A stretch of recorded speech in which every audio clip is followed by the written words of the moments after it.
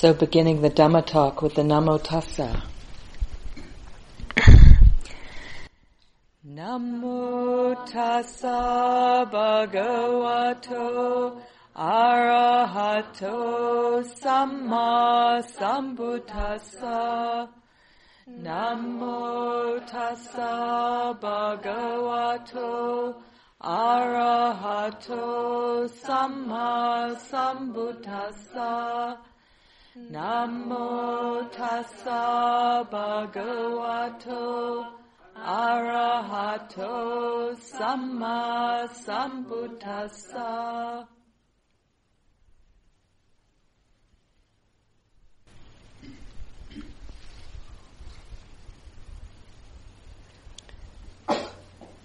So you're probably wondering about this novel arrangement up here. We've decided tonight to do something different.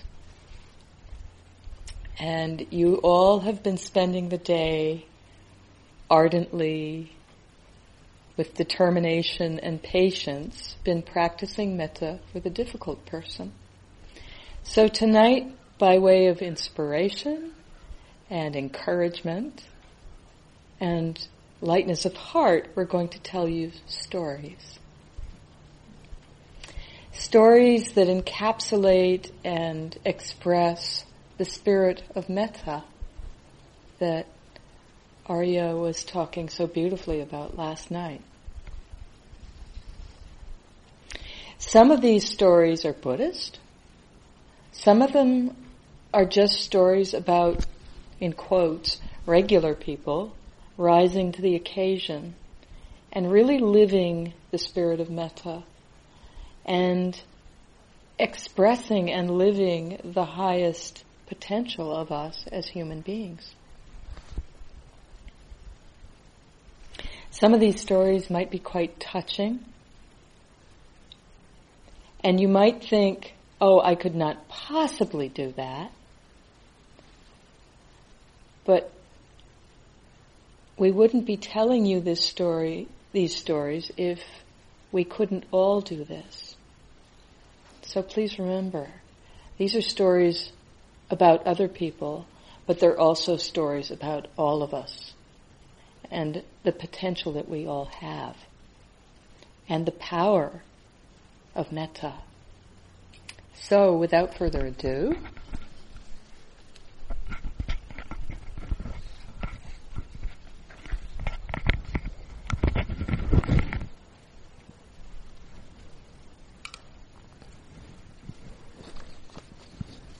the first story I'm going to tell you illustrates so beautifully and in a straightforward way the power of metta.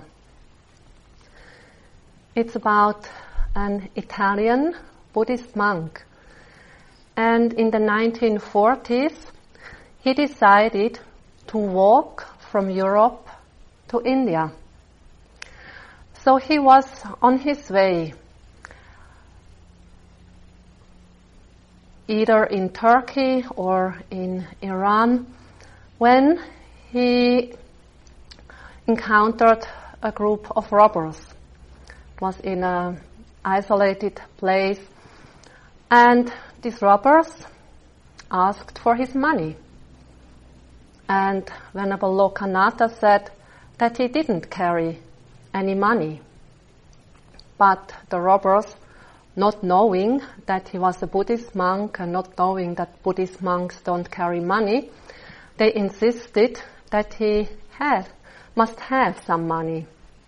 And Venerable Lokanatha again said that he had none. And so the robbers then said, well then, if you don't give us your money, we are going to kill you. And Venerable Lokanatha said, well, if you are going to kill me, then please give me 10 minutes so that I can say my final prayers. And the robbers decided that they would give him these 10 minutes. So Venerable Lokanatha sat down on the ground and started to cultivate metta towards his potential murderers. He simply cultivated this benevolent thought for them to be happy and well. And as he was radiating metta towards them, this man's heart started to break up and they softened. And after the 10 minutes, Venerable Lokanatha stood up and said that now they, the robbers, could do with him whatever they wanted. And then the robbers said, actually, we can't kill you because you are a religious person. Please continue your journey.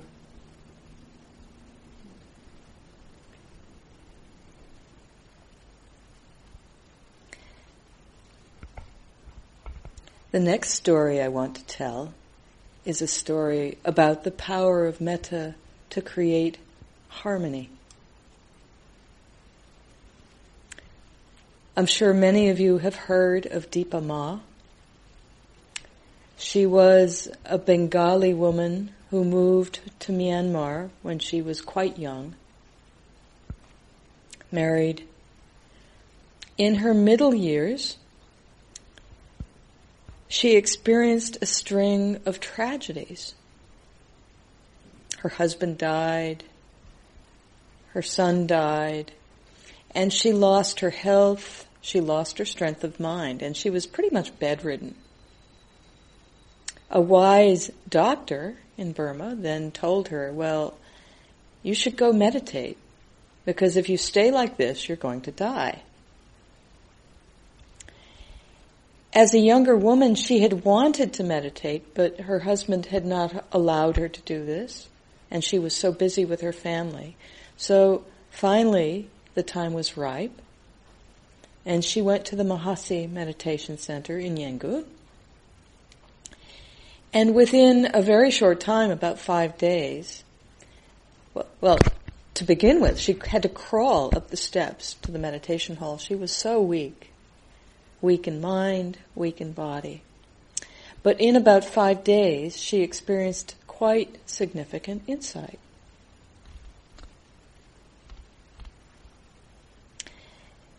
And after this, she regained her health. She regained what had been quite a buoyant personality. Some years later, Jack Kornfield, who is a senior meditation teacher in America, but then was a very young man on the Buddhist path in India, asked Dipa Ma what was in her mind. And she answered quietly, loving kindness, concentration, and peace. She had quite amazing powers. Her concentration was very strong. And Munindra had taught her the idis, the spiritual powers. She could do things that quite boggle the mind. She could be in 2 places at once. She could read minds. Munindra taught her these, but then quite wisely told her once she'd accomplished them to stop doing that. So she did. And in 1963, she quietly moved back to India, back to Calcutta, and lived with her daughter and her granddaughter in a flat, in an apartment building. When they got there, the atmosphere of this building was really terrible. It was full of people, bad neighbors, all of whom had grudges against everyone else. But when Dipa Ma moved in, she began to teach, first her neighbor and then almost everybody else in the building. She began to teach them meditation. Meditation in daily life. And just her being there had an effect on everybody.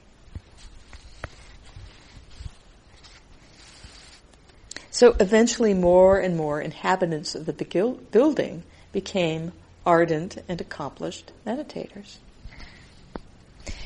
And what that peace, that loving kindness, that concentration in Dipama's mind was having profound effects, because eventually the whole building became a haven of peace and harmony. And people said they could feel it when they walked in. The whole place had changed.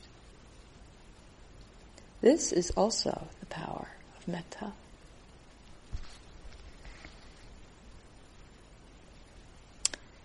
And it wasn't just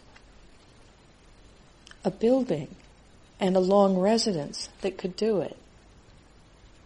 Sometimes 10 minutes in Dipama's company would deeply and profoundly affect the course of somebody's life.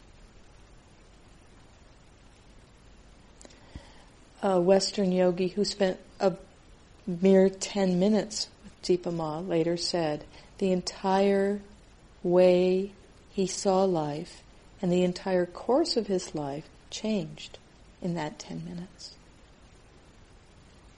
This is also the power of metta.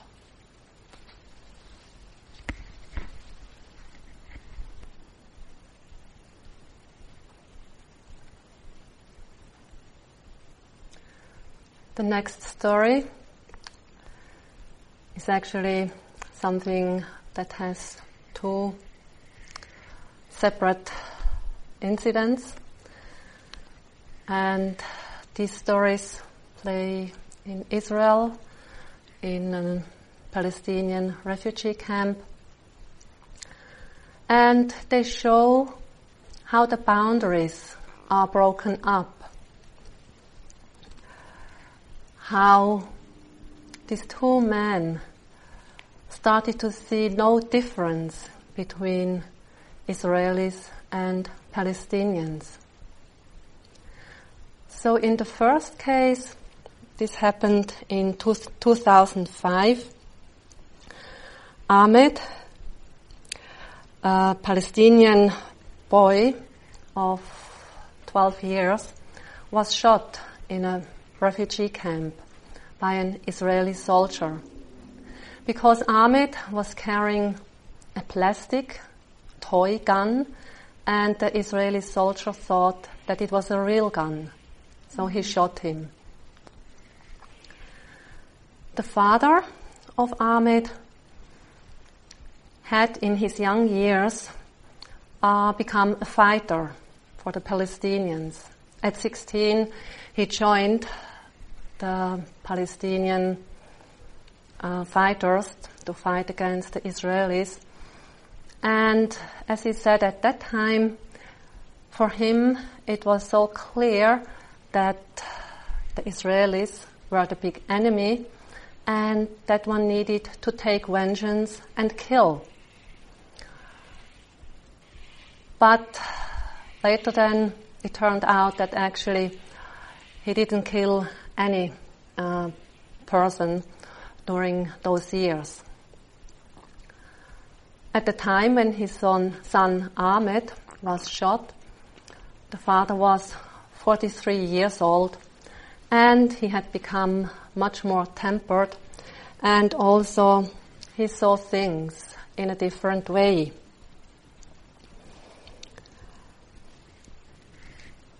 After his dear son Ahmed had been killed, he had decided to offer the organs of his son to Israeli kids. And with this deed, 6 young Israeli kids' lives were saved. They could live. And when the father of Ahmed was asked how he could do such an extraordinary act of generosity, he said, "It's the love for children. They need help regardless of their nationality or their religion."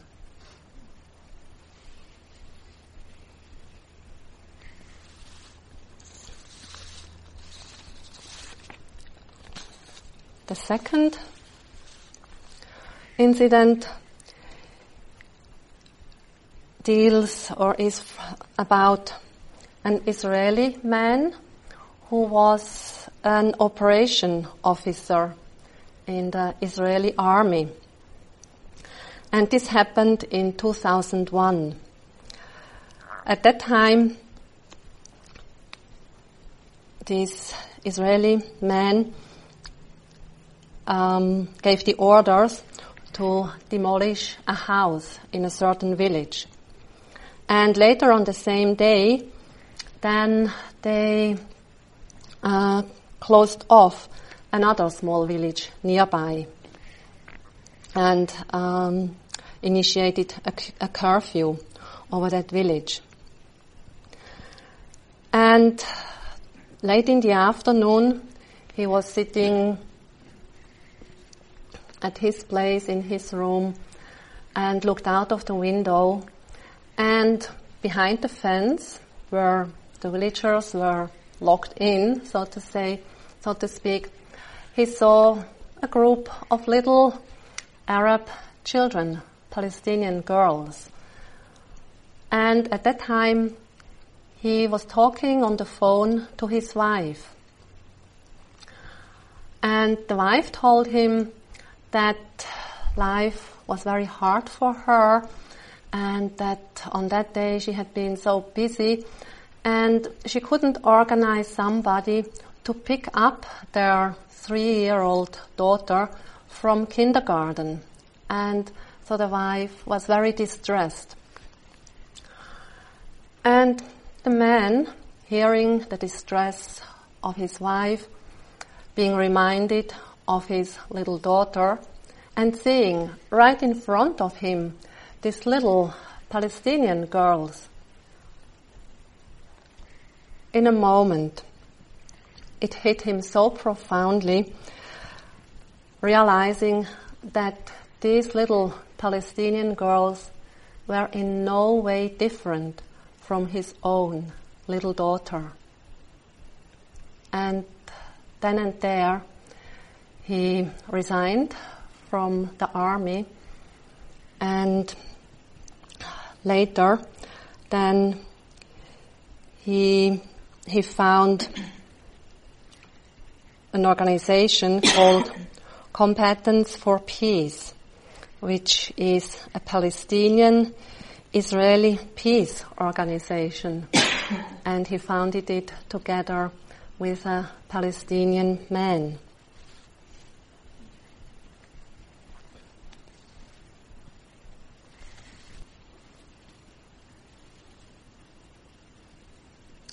The next story also comes from the Middle East. And it's about a Palestinian doctor. His entire life, from when he was born, has been in the Gaza Strip. He was born in a refugee camp. But he was very fortunate to have a loving family and a good mind, and obviously a good heart, because he worked very hard at school and somehow managed to get an education. He went to Egypt, he got a medical degree, he married his sweetheart, they began to have a family. He wanted very much to help the people in the Gaza, help the Palestinian people. He went to Harvard and got a public health degree, a master's degree in public health, and came back with the profound wish to help, and not to just help the Palestinian people, but to build bridges between Palestinian people and Israeli people. Because as a very young man, he had been employed for pocket money in the home of some Israeli people. And even though they were the other, the enemy, that experience made a lasting impression on him. Their kindness, the fact that they were really the same in terms of being a family as his family was.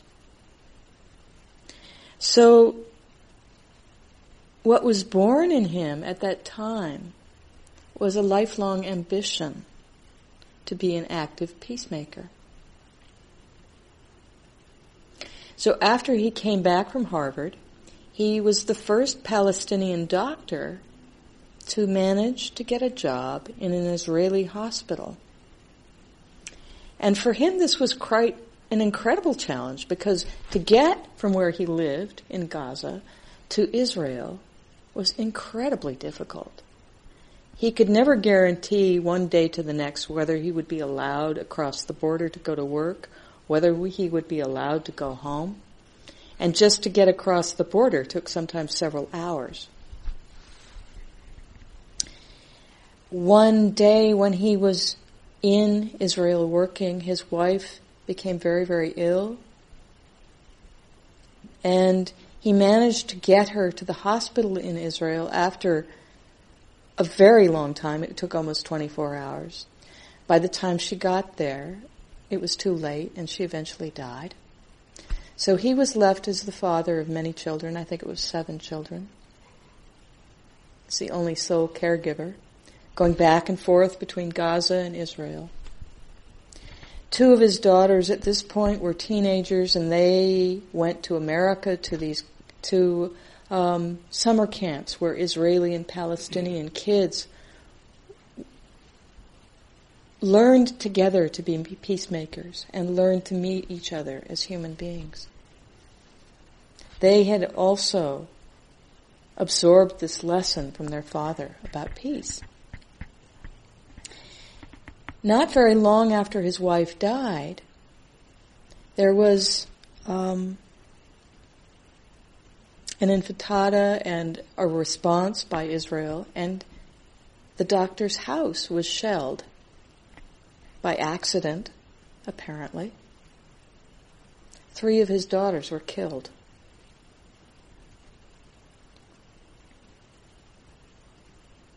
And at that point, he really saw he had a choice.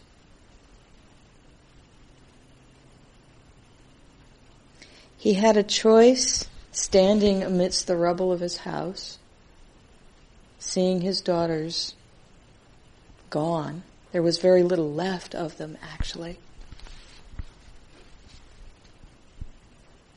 He realized that he was faced with 2 options. He could choose darkness and hatred and the poison of revenge, or light, thinking of the future, thinking of his children, thinking of all the Israeli children in the hospital where he worked. So he made the choice to refuse to hate, and wrote a book called I Shall Not Hate. It's a very moving book if you ever have the chance to read it. And he's gone on to work tirelessly for peace in Israel, in Palestine. Now he lives in Canada with his family and is a light in the world. And it's such a wonderful, wonderful illustration of the power of metta to completely prevent hatred of any kind, no matter what. No matter what.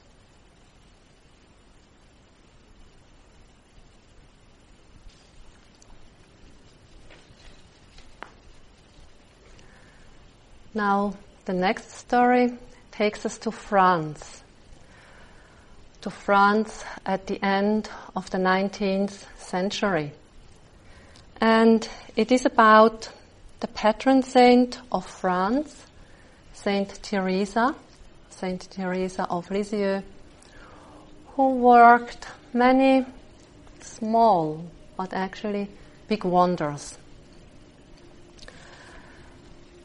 At the age of 15, she entered a convent. She wanted to become a nun, a Christian nun. And so she entered the Carmelite order. And we must know that the Carmelites live off very secluded. Once one is in the monastery, they stay within the monastery. They don't go out, and it's very rare that they can have visitors. And so, entering this convent, one is faced with a group of women, of nuns. One has to live together with them. It's not that one can choose with whom one wants to live. It's not so that these are all your best friends that you take along.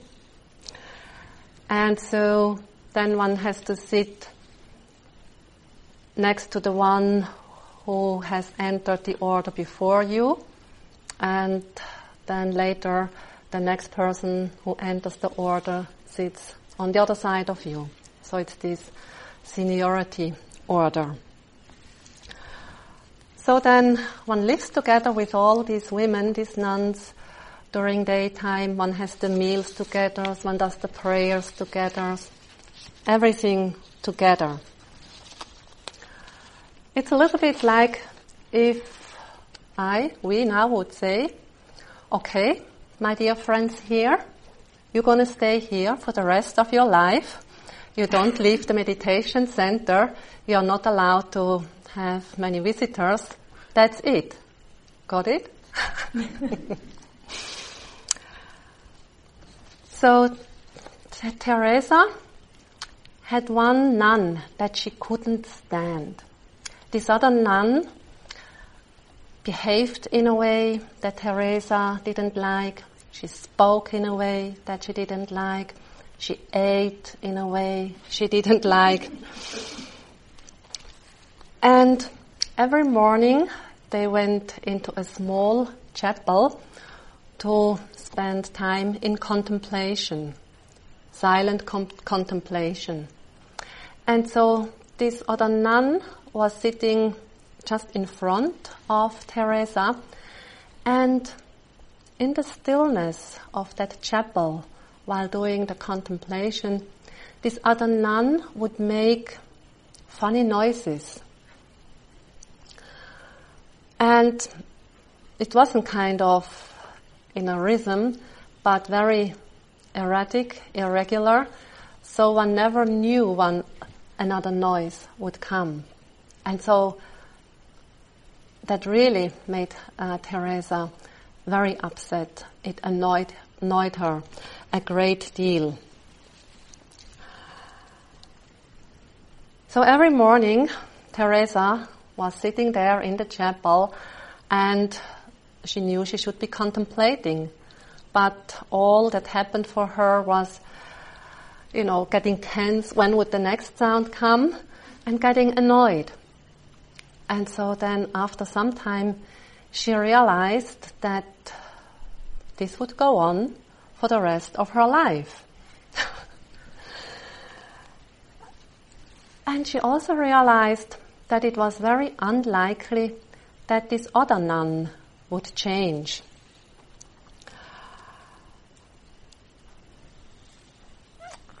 But then she reflected that maybe there must be something good, something beautiful in this nun, because she too was chosen by God to become a nun. And so Teresa decided that there must be something beautiful in this nun. Maybe she simply hadn't discovered it yet. And she then realized that the only way to bring about a change was that she herself had to change. And so instead of feeding her aversion or ill will, annoyance towards this nun, she tried to be very friendly, very kind to this other nun.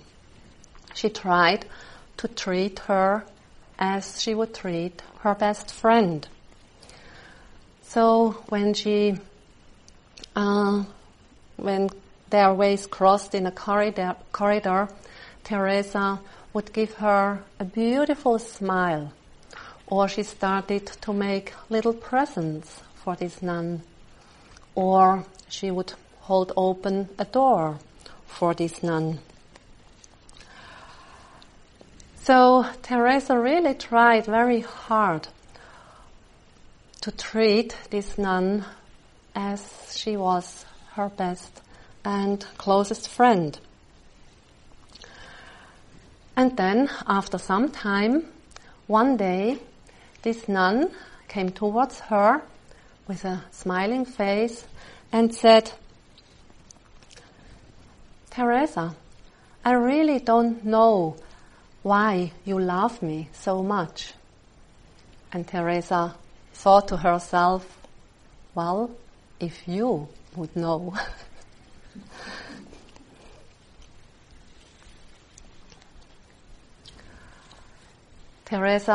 Saint Teresa's life was very short. At the age of 24, she died of tuberculosis.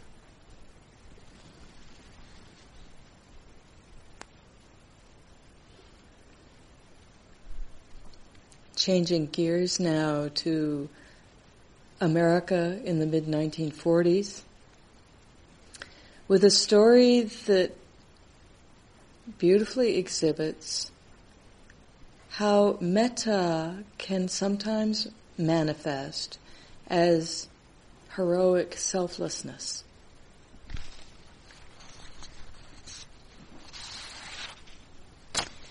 In the 1940s, of course, it was the time of World War II. And at that time, 4 men met at Harvard. The Divinity College was training, at that time, Army chaplains. So these 4 guys came together as chaplain designates. One was a Methodist, one was Jewish, one was Catholic, and the other was a minister in something called the Reformed Church of America. I don't exactly know what that is, but... So these men became friends, and they were shipped out. After they graduated, they were shipped out to Europe on a troop ship called the Dorchester. They were joined by about 1,000 other people, both civilians and military, members of the military. All of them were on their way to postings in Europe. When the Dorchester was somewhere between North America and Greenland, it took a torpedo hit from a German submarine. And as it happened at night, and the first thing that happened is all the lights in the ship went out. And there was mass panic. You can imagine.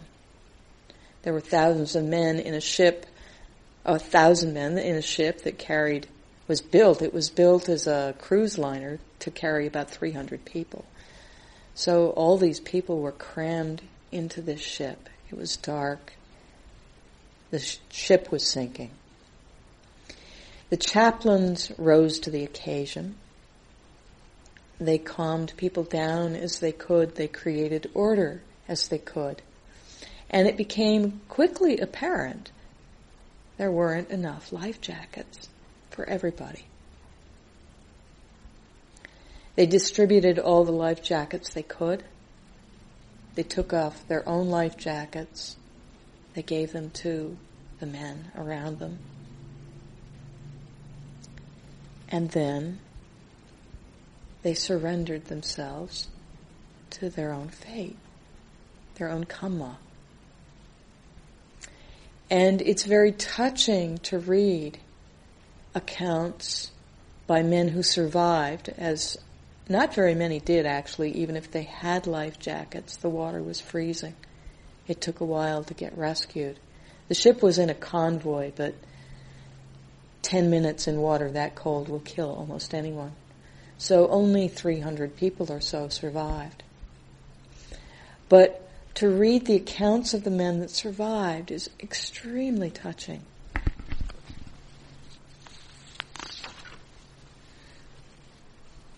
A man named Grady Clark said, "As I swam away from the ship, I looked back. The flares had lighted everything. The bow came up high, and then she slid under. The last thing I saw, the 4 chaplains were up there, praying for the safety of the men. They had done everything they could. I did not see them again. They had given their life jackets away, and of course all 4 of them perished. And according to other eyewitnesses, other men who survived, they could hear the prayers of these chaplains across the water. Prayers in different languages. Prayers in English, prayers in Hebrew, prayers in Latin. Wishing well, wishing safety, wishing life, knowing that they would lose theirs. Knowing this was what they could do, and this was the best thing they could do. As their lives came to an end, to wish others life.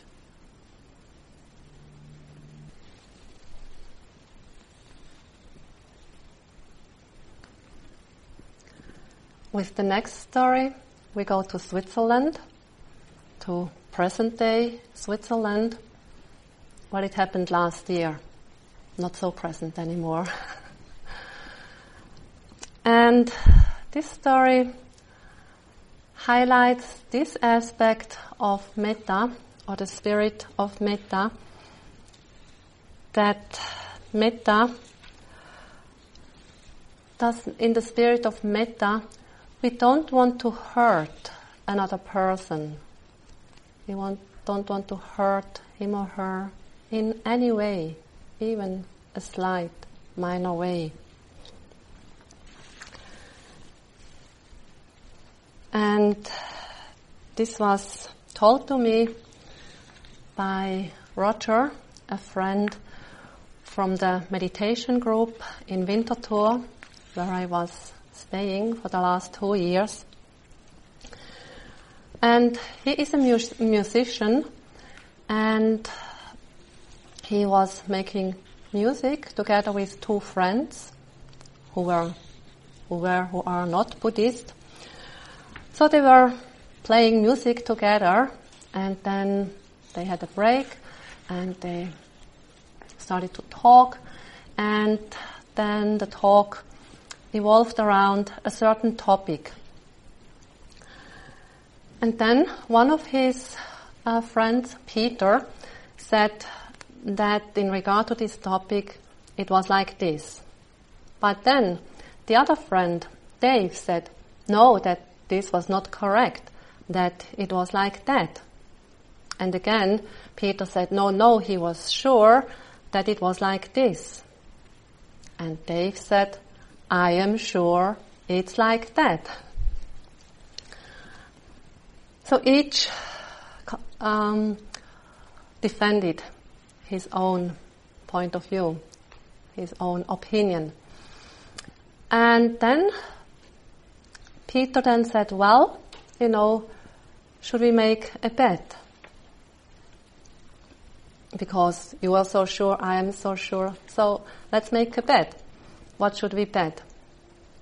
But then Dave said, no, I don't want to make a bet. But Peter said, well, if you are so sure that you are right, let's make a bet. And Dave said again, no, I don't want to.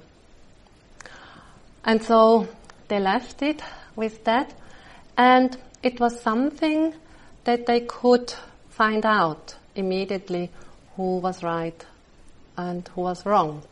So they went online and then found out that Dave was right and Peter was wrong. And so then Peter said, well, you were so sure, Peter said to Dave, you were so sure that you were right. Why didn't you want to make a bet? And Dave said, because I didn't want that you would lose the bet.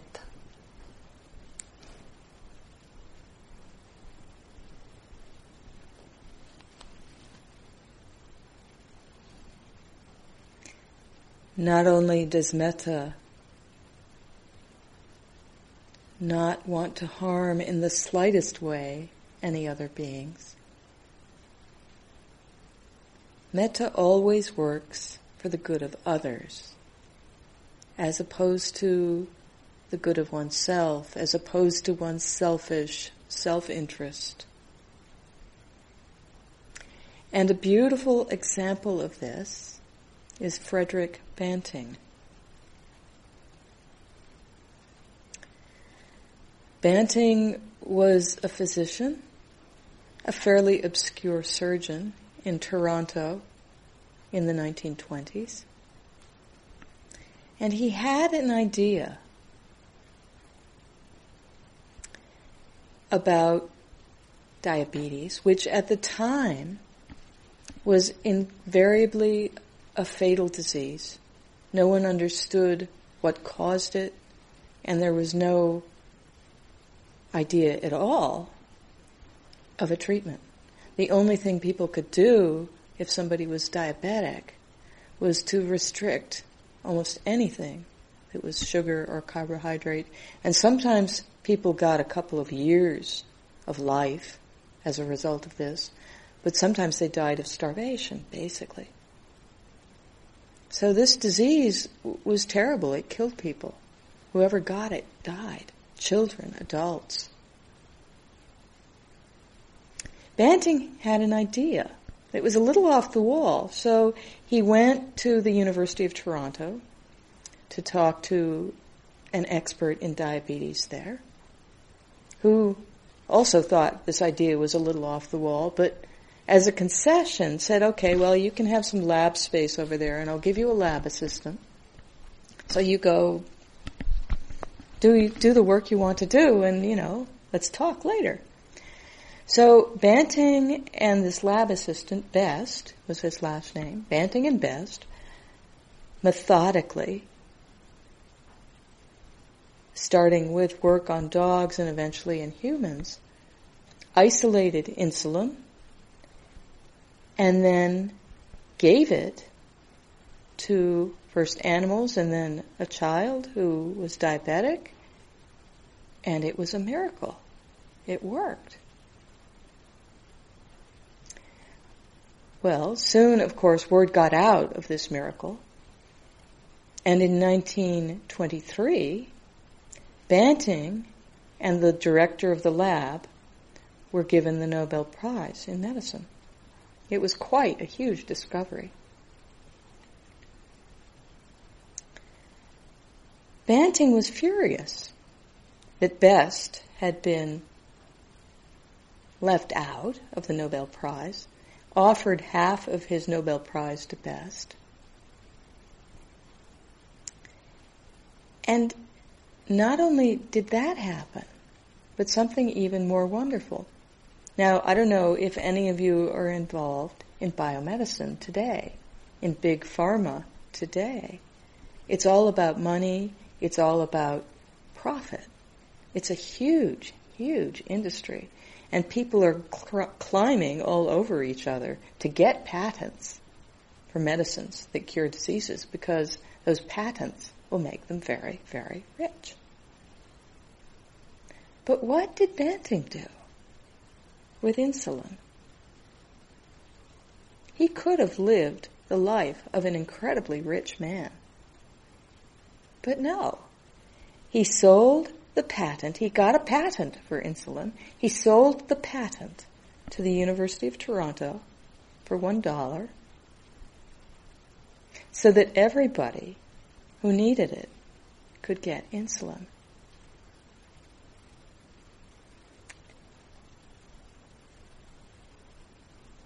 He, as a result, was a very rich man, but not in terms of money, in terms of heart.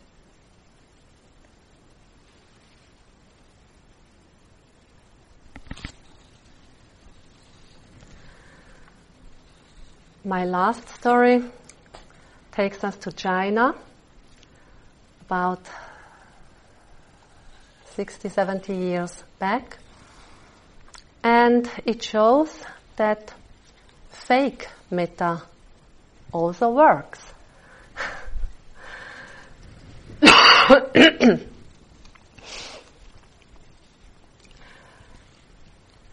So this story is about this young woman who married a young man, and as was custom, she had to move in at her parents-in-law house where the son, her husband, was living. And as it happened, she immediately started to fight with her mother-in-law about petty issues of how the household should be run. Wasn't anything major, just these little daily things. And so very soon it started to escalate, and they were fighting each other. And so very soon her mother-in-law thought that she was an arrogant child, and the young woman thought that her mother-in-law was an old witch. And things got worse to the degree where the young woman could no longer stand her mother-in-law, and she hated her so much that she wanted her to die. She wanted to kill her mother-in-law. So, in her great desperation, she went to see a doctor, told him the circumstances, and asked the doctor to please give her some poison which would kill her mother-in-law. The doctor listened and said,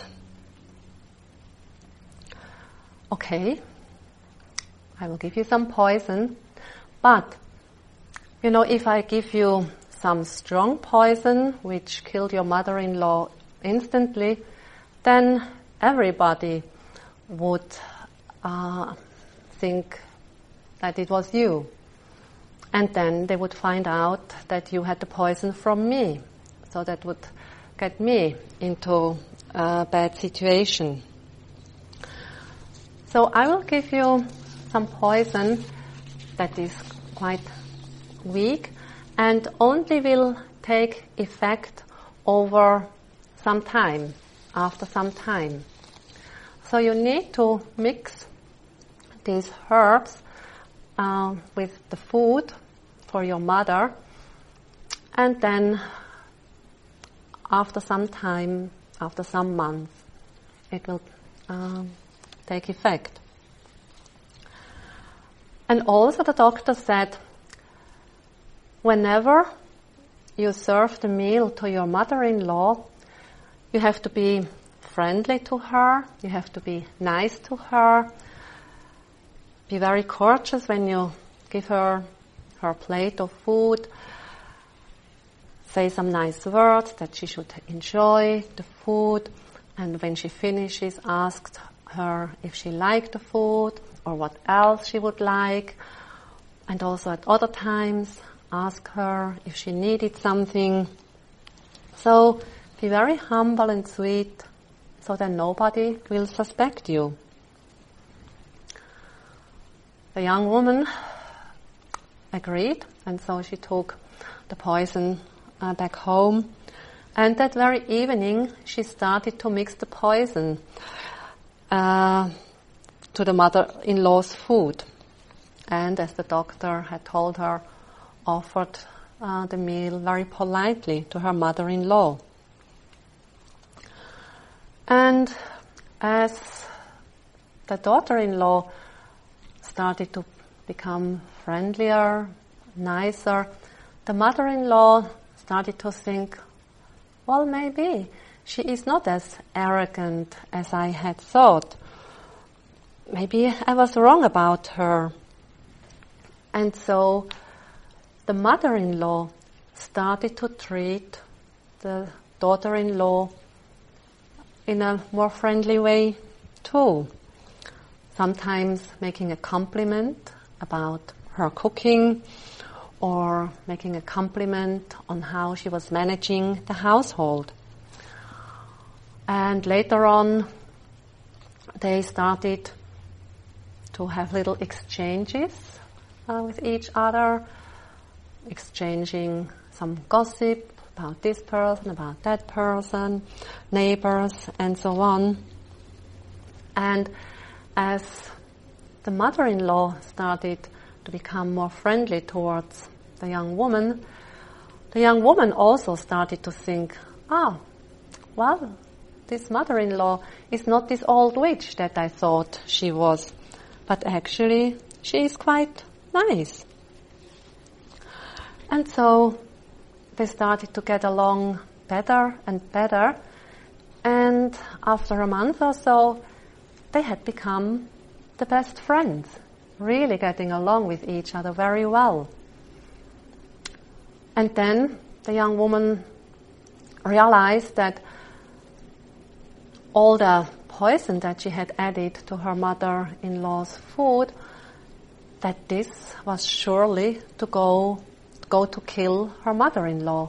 And so she got very sad and anxious, and she went back to the doctor and said, "Doctor, I was wrong. My mother-in-law is actually a very nice person. I shouldn't have poisoned her. Please, give me an antidote to that poison." And the doctor sat there quietly listening to the young woman and said, "I am sorry, I can't help you. There is no antidote." And when the young woman heard this, she got very distressed and she started to cry, saying that she was going to kill herself. And the doctor asked, "Why would you want to kill yourself?" And the young woman said, "Because I have poisoned such a nice person and now she's going to die. So I should take my own life to punish myself for the horrible thing I did." The doctor sat there quietly, and then he started to chuckle. And the young woman said, "How can you laugh?" And then the doctor said, "Because there is really no need to worry for you. There is no antidote to this poison, because in the very first place, I didn't give you any poison. All I gave you was a harmless herb."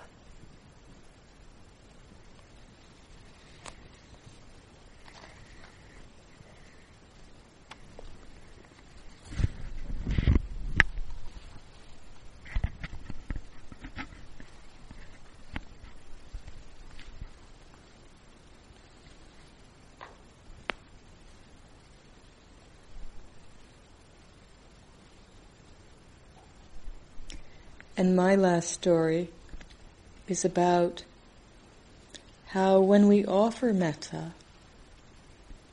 that metta ripples out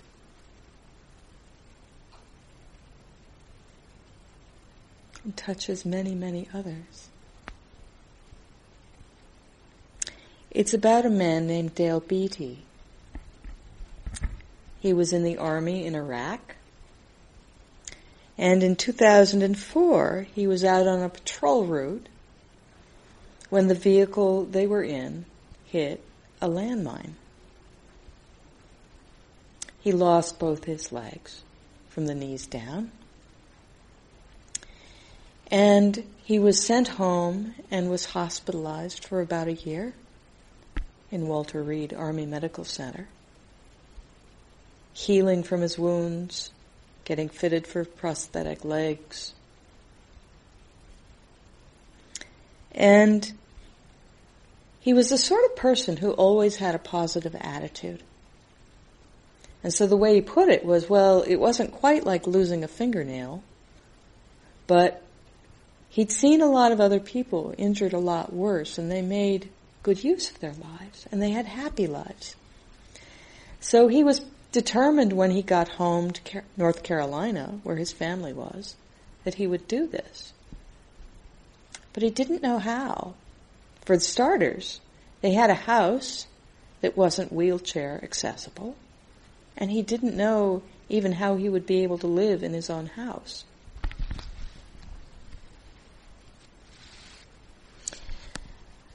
A member of a local church who happened to be on the board of the local Builders Association heard about Beatty and sprung into action.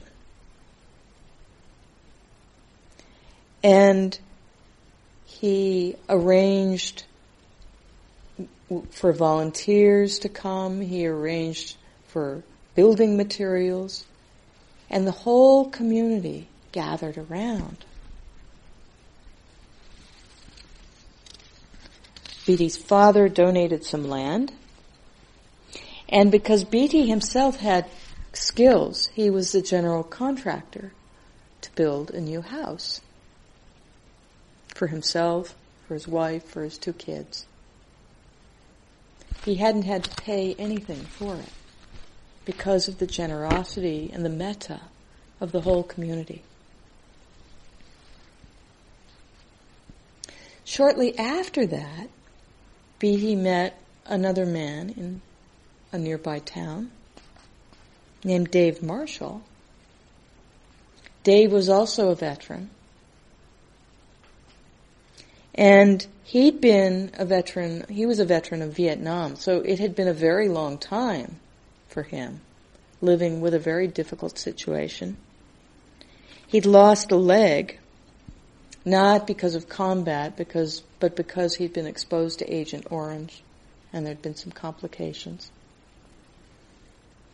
And because he had no money and no resources, very limited resources, sometimes he had to crawl to the bathroom because the door wasn't big enough to fit his wheelchair. And when Beatty heard about this, of course he was filled with compassion. He could relate completely. And he sprung into action, doing the same thing for Dave Morrill as the community had done for him. And to keep the metta going, to keep paying it forward, there's an expression you hear now, rather than paying it back, you pay it forward. You give it to somebody else, and you keep the metta going. What Beatty then did is to start a non-profit organization that works in the same way. And now all over America, in dozens of places and in dozens of situations, veterans are having homes built, having homes remodeled. Thanks to the goodwill of Beatty, thanks to the goodwill of thousands of people, the metta just keeps going out. And it's such a wonderful example, an everyday down-home example of how you don't have to be a hero. You just have to respond. And then the response ripples out and touches other people. And for them, then, it may ripple out again. Metta works on behalf of others and goes out into avenues and ways we have no way of knowing.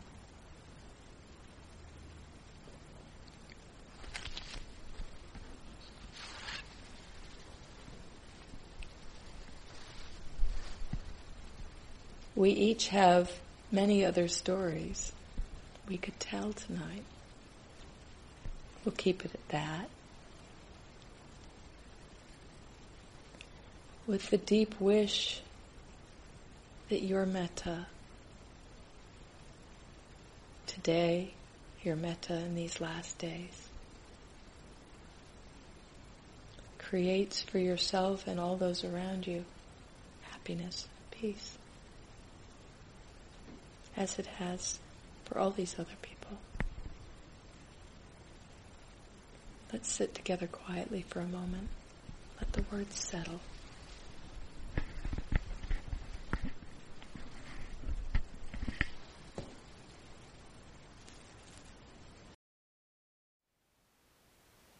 Thank you for listening. To learn how you can support the teachers and Dharma Seed, please visit dharmaseed.org/donate.